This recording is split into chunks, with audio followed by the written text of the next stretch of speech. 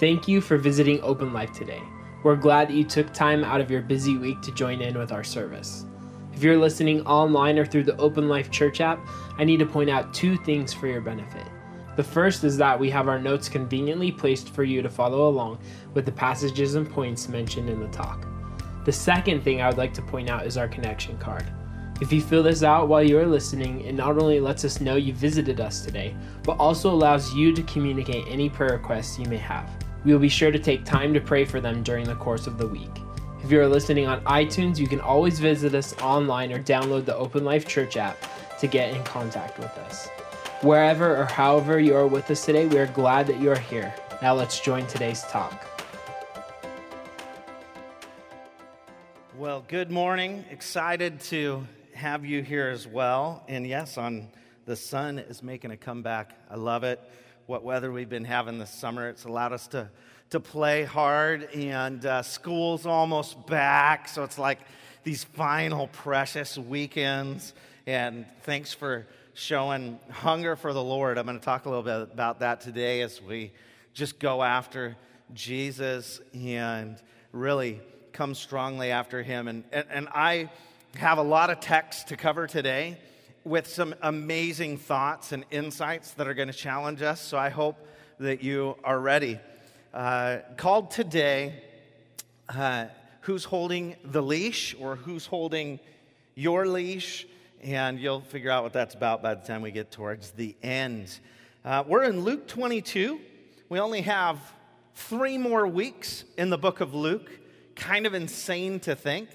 And then we'll be jumping into some exciting things in the fall. And you do not want to miss next week so that you can hear about that. So anyway, we'll go on. Luke 22, verse 31. Simon, Simon, Satan has asked to sift all of you as wheat. So let me catch you up. This is Jesus talking.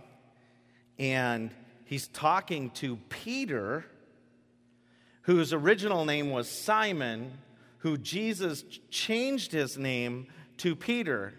And he's now talking to that dude. But you're going to hear 2 different names. So let's read that again. Simon, Simon, Satan is asked to sift all of you as wheat. But I have prayed for you, Simon, that your faith may not fail. And when you have turned back, strengthen your brothers. But he replied, Lord, I'm ready to go with you to prison and to death.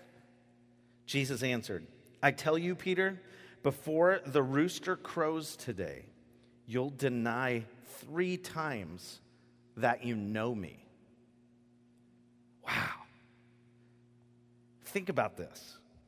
Think about what is happening here.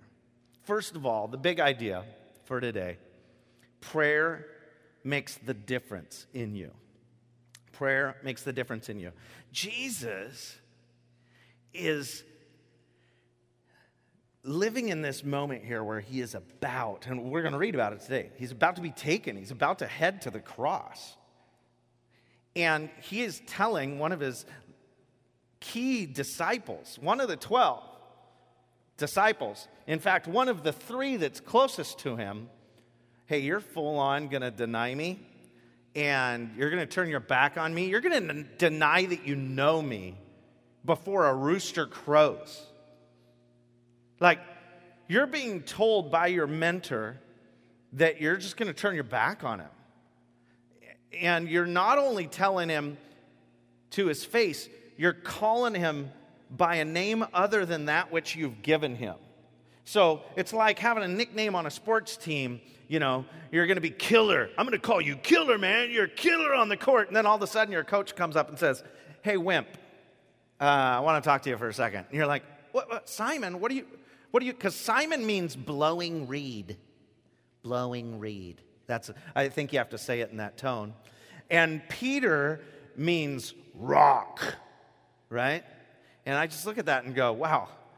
So Jesus is like, hey, Reed, come on over here. What?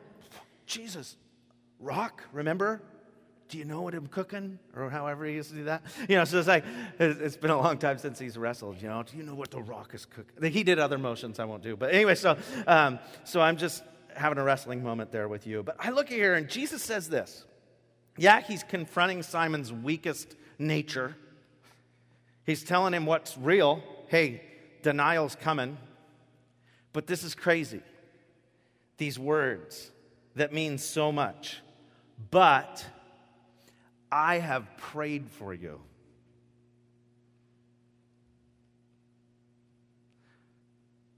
Just let that sink in for a second. But I have prayed for you. Now, this group has followed Jesus all over the place, and he often gets alone to lonely places and spends one-on-one time with his Father in heaven. They know now this is Jesus, the Son of God.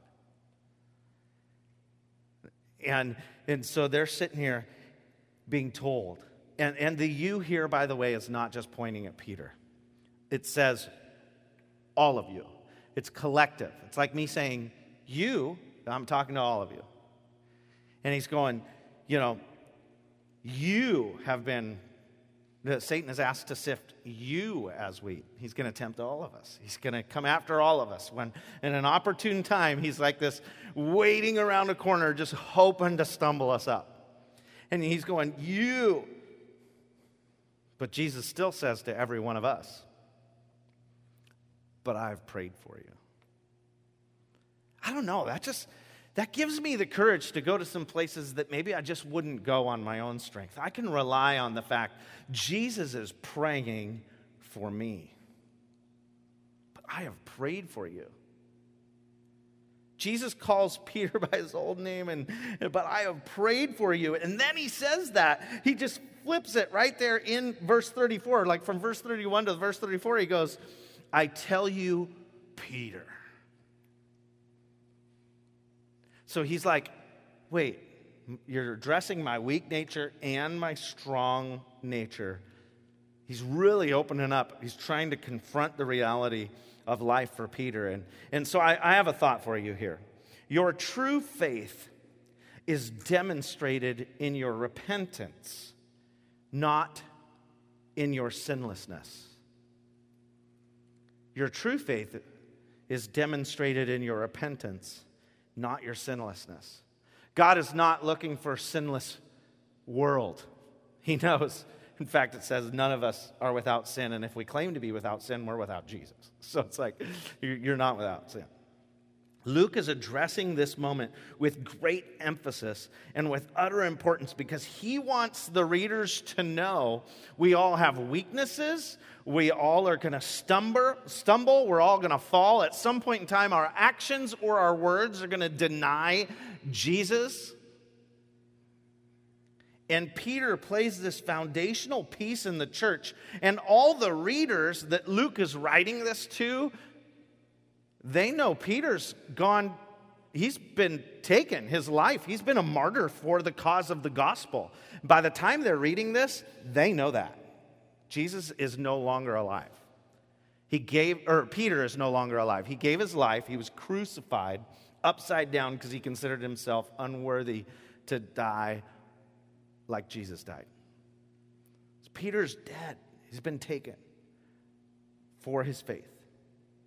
So they get this, and they're going, wait, so the Peter who died for his faith denied Jesus like right at this moment. And he's just reminding them, any of you, God can use any of you because you're all going to turn on him someday, but you're all going to come back. But when you return, his repentance was only possible through Jesus' prayer, and through Jesus, his sin would not be his story. Same for you. By putting your faith in Jesus, by choosing to follow Jesus, no longer is your sin, no longer are your weaknesses your story. You can do anything through Christ who strengthens you. What currently defines you does not have to be your legacy. And oftentimes, our sin tries to define us. Make a return story, as Jesus promised Peter, when you turn back. And I am a story of turning back. My life, when I was 21, is when I turned back to God. And so I just look at this. It's not an if. It's not a, Peter, I think there's a chance maybe you'll come back. Jesus didn't say that. Peter, if you come back,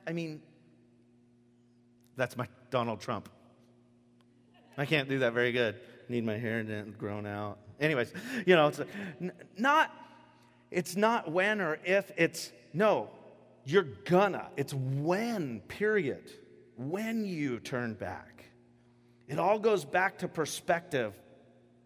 It all goes back to perspective, like I shared last week, and download the app and listen to the talk. But we must walk out our prayer life for others in a way that sees them turning to or returning to Jesus. So in other words, we got to pray for people until we see them turn to Jesus. We've got to pray for ourselves until we turn back. We've got to pray lest we be tempted, as we're going to read in a second. So let's keep going here.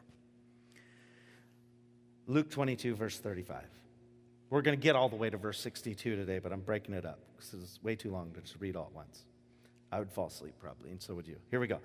Jesus asked them, "When I sent you without purse, bag, or sandals, did you lack anything?" "Nothing," they answered. He said to them, "But now if you have a purse," which is a money bag, don't get freaked out, dudes, right? Although everywhere else in the world, guys have man purses, and personally, I own one, so don't judge me. Here we go. Because I did go to Asia, and it caught on real fast for me. "Now, if you have a purse, take it, and also a bag. And if you don't have a sword, sell your cloak and buy one. It is written, 'He was numbered with the transgressors.' And I tell you that this must be fulfilled in me. Yes, what is written about me is reaching its fulfillment." The disciples said, "See, Lord, here are 2 swords." "That's enough," Jesus replies. I'll talk about that in a second. It's kind of a weird teaching. Verse 39. Jesus went out as usual to the Mount of Olives, and his disciples followed him. On reaching the place, he said to them, "Pray that you will not fall into temptation." He withdrew about a stone's throw beyond them, knelt down, and prayed, "Father, if you're willing, take this cup from me. Yet not my will, but yours be done." An angel from heaven approached him and strengthened him. And being in anguish, he prayed more earnestly, and his sweat was like drops of blood falling on the ground. When he rose from prayer and went back to his disciples, he found them asleep, exhausted from sorrow. "Why are you sleeping?" he asked them. "Get up and pray so that you will not fall into temptation." And Jesus... This is just awesome. I'll end it right there. Get up, you'll not fall. Jesus is demonstrating with his disciples present how he was going to defeat temptation. He was going to call on the Father in prayer, right? So he's demonstrating for them how to pray about a stone's throw away, and these guys fall asleep. They just fall asleep. So thought number 2, your ability to defeat temptation is in direct proportion to your discipline of prayer. Your ability to defeat temptation is direct proportion to your discipline of prayer. Luke does something in his recording this that is pretty interesting in verse 35 through 38. Jesus is trying to help his disciples understand that by drawing a metaphor, really, he's trying to help them understand that they're about to face persecution like they have yet to face. They've faced persecution, and these guys have been following him and trying to get him to stumble in his words, and so that they can take him captive and stuff. But he's going, okay, it's about to shift. Like, this is going to get deadly for all of you to follow me. And he's really trying to stress, pray that you don't fall into temptation because it's going to get ugly. And he encourages them that this is going to, this is going to be like a rebellion. They're going to come after you like you're leading a rebellion or whatever. And tells them, you went out when you were the 70 and the 12. They've been sent out before by Jesus. There was 12 of them at first, and then there were 70 of them. And when he sent them out, they didn't go with any supplies. They just went as twos out from town to town sharing the gospel and had no problem. But now he's saying, you probably want a sword. But he didn't really mean like, go kill people in the name of Jesus. It's a metaphor that he's trying to build for them, that it's going to get interesting. It's going to get harder to follow me. It's going to be life-ending. And he's trying to draw this picture, and they're like, well, what do you mean? So we already have 2 swords. Is that enough? And he's like, yeah. So obviously, with all of the soldiers coming, they all would have needed swords if they were literally going to go into battle. But he draws this metaphor for them, just saying, it's going to get harder to follow me. He was emphasizing that your battles will not be won in physical war, but in spiritual prayer. So he sets up this scene for the Mount of Olives, exactly what's going to happen. And his disciples are praying that they would not fall into temptation, right? That's Jesus' command to them, a prayer we need to still pray today for ourselves, for our friends, that because none of us are immune of temptation. We need to be praying for each other. 1 Corinthians 10:13 says this about temptation. No temptation has overtaken you except what is common to mankind. And God is faithful. He will not let you be tempted beyond what you can bear, but when you are tempted, he will also provide a way out so that you can endure it. Temptation is anything that promises satisfaction at the cost of obedience to God. So what's tempting you, right? It's easier to pray before you're tempted and experience freedom from falling in sin than after you've given in to sin. Repentance shows your faith, but it's harder than avoidance. Avoidance is easier. You haul less baggage in your life. Don't buy the lie that your temptation is unique to you, that you're the only one facing this, and you just give up. Temptation is common to mankind, Jesus taught. Temptation is common. We're all going to face temptations of all kinds, and they've been the same temptations we're facing for years and thousands of years, and God will still strengthen you so that you can endure it and find a way out. But we have to be prayed up and ready and looking for the way out. If we're just surrendered to the temptation, we're going to give in. Ask Jesus to come into your life and begin to follow him. That's what these disciples did, and that gave them the courage to overcome temptation. So what's tempting you? What's kept you from praying through the temptation and finding the way out? I get that some of you today are not yet following Jesus, and so it's not natural to call on him for help. So maybe your first step is to choose to follow him.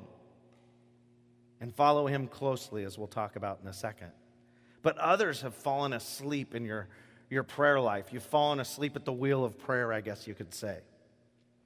And I hope that just today this passage could be that reminder from Jesus. Wake up. Wake up, disciples. Pray that you'll not be tempted, because it's going to come at you.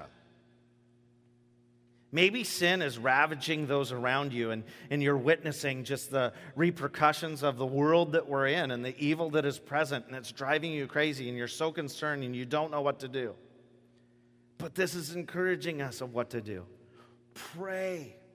Your prayer makes a difference. Pray that both you will not be tempted, and pray for those that are giving into temptation around you, that they'll no longer be tempted, that they'll wake up. Prayer makes a difference. Awaken your prayer life. That's what Jesus is challenging us to do here. As we continue in the story, let's jump back in, verse 47. While he was still speaking, a crowd came up. So he's waking them up, right?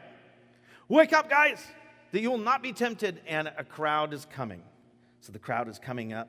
The man who was called Judas, one of the 12, was leading them, and he approached Jesus to kiss him.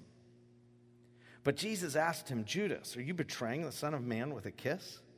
When Jesus' followers saw what was going to happen, they said, Lord, should we strike with our swords? And one of them struck the servant of the high priest, cutting off his right ear. Isn't that how you ask for permission? Lord, Should we do this? It's like, it's kind of a comical scene that we'll pause and enjoy here. But, so should we do this? So they cut off the right ear. But Jesus answered, no more of this. And he touched the man's ear and healed him. Then Jesus said to the chief priests, the officer of the temple guard, and the elders who had come for him, am I leading a rebellion that you've come with swords and clubs? Every day I was with you in the temple courts, and you did not lay a hand on me. But this is your hour when darkness reigns. So how can you not pause and laugh at Peter here? Because tradition would say it was Peter that swung the sword. Had totally missed the guy's neck, right? He's a fisherman. He casts a net for a living. Obviously, he doesn't fish with a pole or he would have better aim. And so he swings a sword, discovers that it's heavier probably than he anticipated, and he goes and hits the guy's ear. Total miss. Just skimmed his head, right? And then Jesus heals him, which is pretty cool. But here's the scene. These guys are asleep. These guys are totally out. And Jesus is being portrayed by Judas, one of the 11. The 11 had to have been wondering the whole night when they're praying and Jesus is scolding them and trying to wake them back up. They're like, where is Judas? And then they hear the rebellion coming and they go, is Judas kissing Jesus? What's going on? It's just this weird moment. And they're waking up and they've got sleep in their eye. And I've talked about this before. I've got the gift of sleep. I don't know if you have the gift of sleep. And I relate, Jesus and I connect on this. It goes back to when Jesus was in the boat on the water and the wind and waves were overtaking the boat and the disciples are panicking and they think they're going to die. And they say, Jesus! They wake him up. He's sound asleep. And he's like, Jesus has a gift of sleep. Well, he passed that on to his disciples, right? I think. They've got the gift of sleep here. They're falling asleep, it says, in sorrow. But Jesus wakes up and calms the storm. And I talked about how I have the ability to sleep through things that are normally important things you don't fall asleep through. And so, random stuff like fire alarms, strong storms, crying children. Actually, I have the ability to go to mid-sleep and then back to deep sleep. I couldn't become aware, 1:30 a.m. 911 calls last night. Anyway, so, things that I can sleep through without really unresting fully. Dana, my wife, if you don't know, her name is Dana. She does not have the gift. She's totally not gifted like me. She wakes up to every noise and stays awake working till 3 a.m. in the morning and stuff. So it's we have different giftings, and I have the gift of sleep. So sometimes my depth of sleep gift frustrates her because she'll try to wake me up unsuccessfully, right? I can envision the day's state because Dana will wake me up to take care of a child because she's done it for years in a row, right? And so it's my turn all of a sudden, and she'll go, honey, can you go? Preston is screaming, and I've been up all night with him. Can you just... And I'm like, so bam! I hit a window, I fall over, I stub my toe. I'm praying to Jesus, that's why I say his name, and making my way through a hall, knock over an iron. I have picked a child up. I won't identify which one of them before that I've done this to, but I've picked a child up to take him back to bed and totally zoned it, carried him widthwise, bam, right into the door jamb. They don't go to sleep real well after that because now they're crying on top of their crying, and they're like, I want Mama. She's helped me for 5 years. What are you doing awake? And so you're like, she told me it's my turn to lay down, and then she comes into the room, go back to bed. And then I'm just like, thank you. So I've got the gift. But sometimes, so I relate to the disciples because you see here, envision now, because this is a real story. They've been asleep. He wakes them up. They're falling back asleep. He's like, he can't get them awake. He's like, wake up. Wake up. He comes back to them again, and they're like, They've got sleep in their eye. They're in that mid-zone of what is happening. Next thing you know, they see torches, Judas kissing Jesus, which would really trip you out waking up to that. And you're like, and what do they think? They're like, Jesus just told us to buy swords, and this is the time. Jesus, should we use whack? Right? But they're half asleep, so they miss the neck. I'm just thinking that's what happened. That's, in my mind, the scene. And I look at this and I just go, how easily do we do that with our faith if we fall asleep in our faith? We're just kind of dazed with it, and we make weird spiritual choices. We come out and kind of recall what we're supposed to do with our faith, but not know how to apply it. And we'll make some weird statement that makes people think Christians hate people, and we know that's not true. We're supposed to serve and love people, and it confuses the world around us because we're swinging a sword instead of loving and serving people. I don't know. I just look at the story, and it awakens in me this refreshed hope that, okay, Jesus relates to our weaknesses. He had disciples that were messing up. Yet, they're going to return. And it's going to be this faithful growth of others. I love the scripture because it encourages us and relates to us, because none of us are perfect. It continues in verse 54. And it continues to be a bad day for Peter. So he's just chopped off a dude's ear that Jesus heals, which must have been the worst day for Peter and the best day for the high priest's servant who lost his ear, got it put back on his head. He had to have been the most dazed individual. I think if I recall, it's the Passion of the Christ that most accurately, I think, depicts that moment of awe that servant had, just staring at Jesus as he was healed and just shocked. But Jesus heals him, and then this happens. Verse 54, they seized him, they led him away, took him into the house of the high priest. Peter followed at a distance, and when some there had kindled a fire in the middle of the courtyard, and had sat down together, Peter sat down with them. A servant girl saw him seated there in the firelight. She looked closely at him and said, "This man was with him." But he denied it. "Woman, I don't know him," he said. A little later, someone also saw him and said, "You also are one of them." "Man, I'm not," Peter said. I just think that's funny. "Man, I'm not, man." Anyway. What were they burning in that fire? Okay, moving on. So verse 59. About an hour later, another asserted, "Certainly this fellow was with him, for he is a Galilean." And Peter replied, "Man, I do not know what you're talking about." And just as he was speaking, the rooster crowed. The Lord turned and looked straight at Peter. Then Peter remembered the word the Lord had spoken to him. "Before the rooster crows today, you'll disown me 3 times. And he went outside and wept bitterly. Thought number 3, following Jesus at a distance always leads to regret.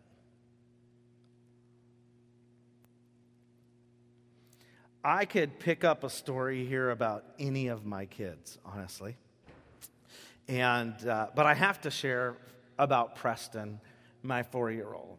The reality is this. He is very adventurous, and whenever you tell him what he's about to do is going to risk his life, he wants to see if it really does, right? You're like, "Hey, if you jump off that couch next to the hard concrete of the fireplace and miss the pillow, you're really going to get hurt." "I know." So he climbs up onto the back of the couch, jumps, misses the pillow, hits his head, and what does he do? The first thing he does, yes, it hurts, and he kind of realizes that. What is the first thing the child does?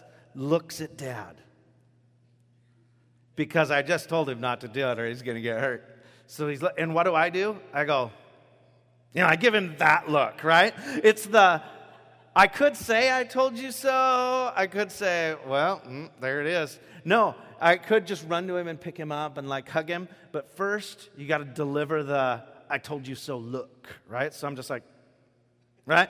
And what does he do? He connects eyes with me, buries his head in a pillow and cries for about 5 minutes. That's pretty much the routine in our house every minute.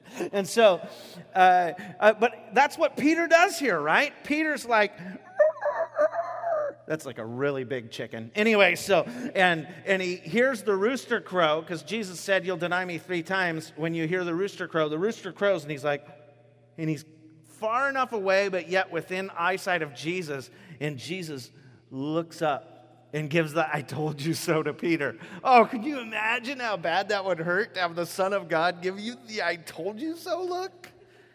Wow. He's like in chains and stuff. He's bleeding and he's like,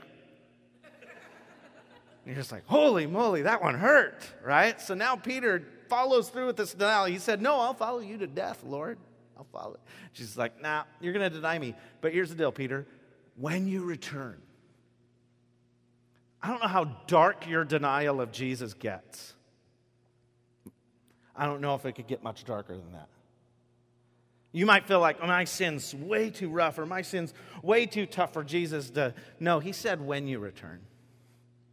There's no you're too far away scenario. He loves you. He loves all of us. He prays for us. We cannot get too far away. And maybe you're feeling that look from Jesus today. Or maybe you deserve it. You're like, yeah, okay, I'm feeling that one. The heat's coming today, Thad. Conclude service now. And, but we look at Jesus and, man, maybe we've not followed close enough. Or maybe we feel we're afraid to follow too close because we deny him by sleeping in, or we deny him by not reading our Bible, or we deny him by not praying. I don't know how you're following through with this denial to where you deserve the I told you so look, but he's praying for us, and we need to capture the heart of this. And I want to illustrate it like this to close today. I didn't go spend a fortune to buy an actual leash and chain, but I do have this mighty long rope that I want to illustrate something with that I once saw, and it stuck with me to this day. And the reality is, the shorter the leash, the better off we are. And we tend to think the longer the leash, the better off we are. So imagine we're on a leash, right? I didn't want to actually tie it into a noose in fear someone would come and grab the rope. So anyway, so imagine we're in a leash, and there's a reason that you don't have the slack. But yet, in life, we want to do exactly the opposite, right? We want to confess Jesus, kind of give him this end of the rope, but we want to keep all the control. And then, we want to adventure our way through life, so we're going to, I want to do this, and I want to come over here, and I want to walk around the keyboard player. Oh, is that your neck? I'm so sorry about that. This is my daughter here, so I wasn't really killing people that I don't love. So anyway, and then you're wandering around because you just want to venture around a platform, but, I won't wander around that guitar too much, fear that Danny would kill me. And then, you're wandering around. But if all of a sudden Jesus says, hey, come back, I can't just get to him, right? I'm like all tangled up. So you try to get to Jesus when you hear him call, and you're like knocking things over and like breaking stuff. But what Jesus would do is, if he was holding the leash, is he'll let you out. And the moment you start to get in a place where you're going to get stuck, he's going to give a little tug and pull us back until we go to an open space, and he'll let us go farther. He'll recognize when it's safe, and when we're about to get tangled, he's going to give us that little yank. I think today we need to choose to follow Jesus and just give him the leash. We need to let him hold it. give him control of our life and say, okay, God, I'm going to follow you closely so that it's easy to return when I make a mistake. So when you call, I can run back to you. We need to pursue Jesus closely. We need to pray that Jesus would just take control of our life. So I thought it was really cool how Dave referred to that earlier in worship. He's like, just trust in Jesus. And I got a little teary because I just always do. And I'm there going, wow, that's totally the talk. And Dave and I did not have that discussion. He has not seen my notes. That's just how God's Spirit moves. That we need to trust Jesus with our life and give him control and let him allow the slack necessary for us to do whatever he has for us to do in this kingdom. We need to surrender to him. It's interesting. Romans 8:34 tells us this, that Jesus is at the right hand of God making intercession for us. That means he's at the right hand of God right now praying for you when you return. Maybe somebody needs to return today. Maybe you need to choose to follow Jesus today. Maybe you have someone in your life that's getting ravaged by temptation, and you're going to walk out of here with a deep conviction to pray without falling asleep at the helm of prayer for their life until it turns around. When you return, prayer makes a difference. You and I are being prayed for by Jesus. Sometimes we need to put the skin of Jesus on. We're the only Jesus some people know by the way we connect with them and serve with them and share our life with them. We need to be the Jesus praying for those that are in our life that are struggling. Man, I hope Jesus is waking up some conviction in you, but I'm going to pray for you today as the worship team leads us in just a reflection song. God, I pray right now that your word today will come alive in us. That it will encourage us to know, even today, even still, you're praying for us. And yeah, we're going to be tempted, but you're going to give us a way out.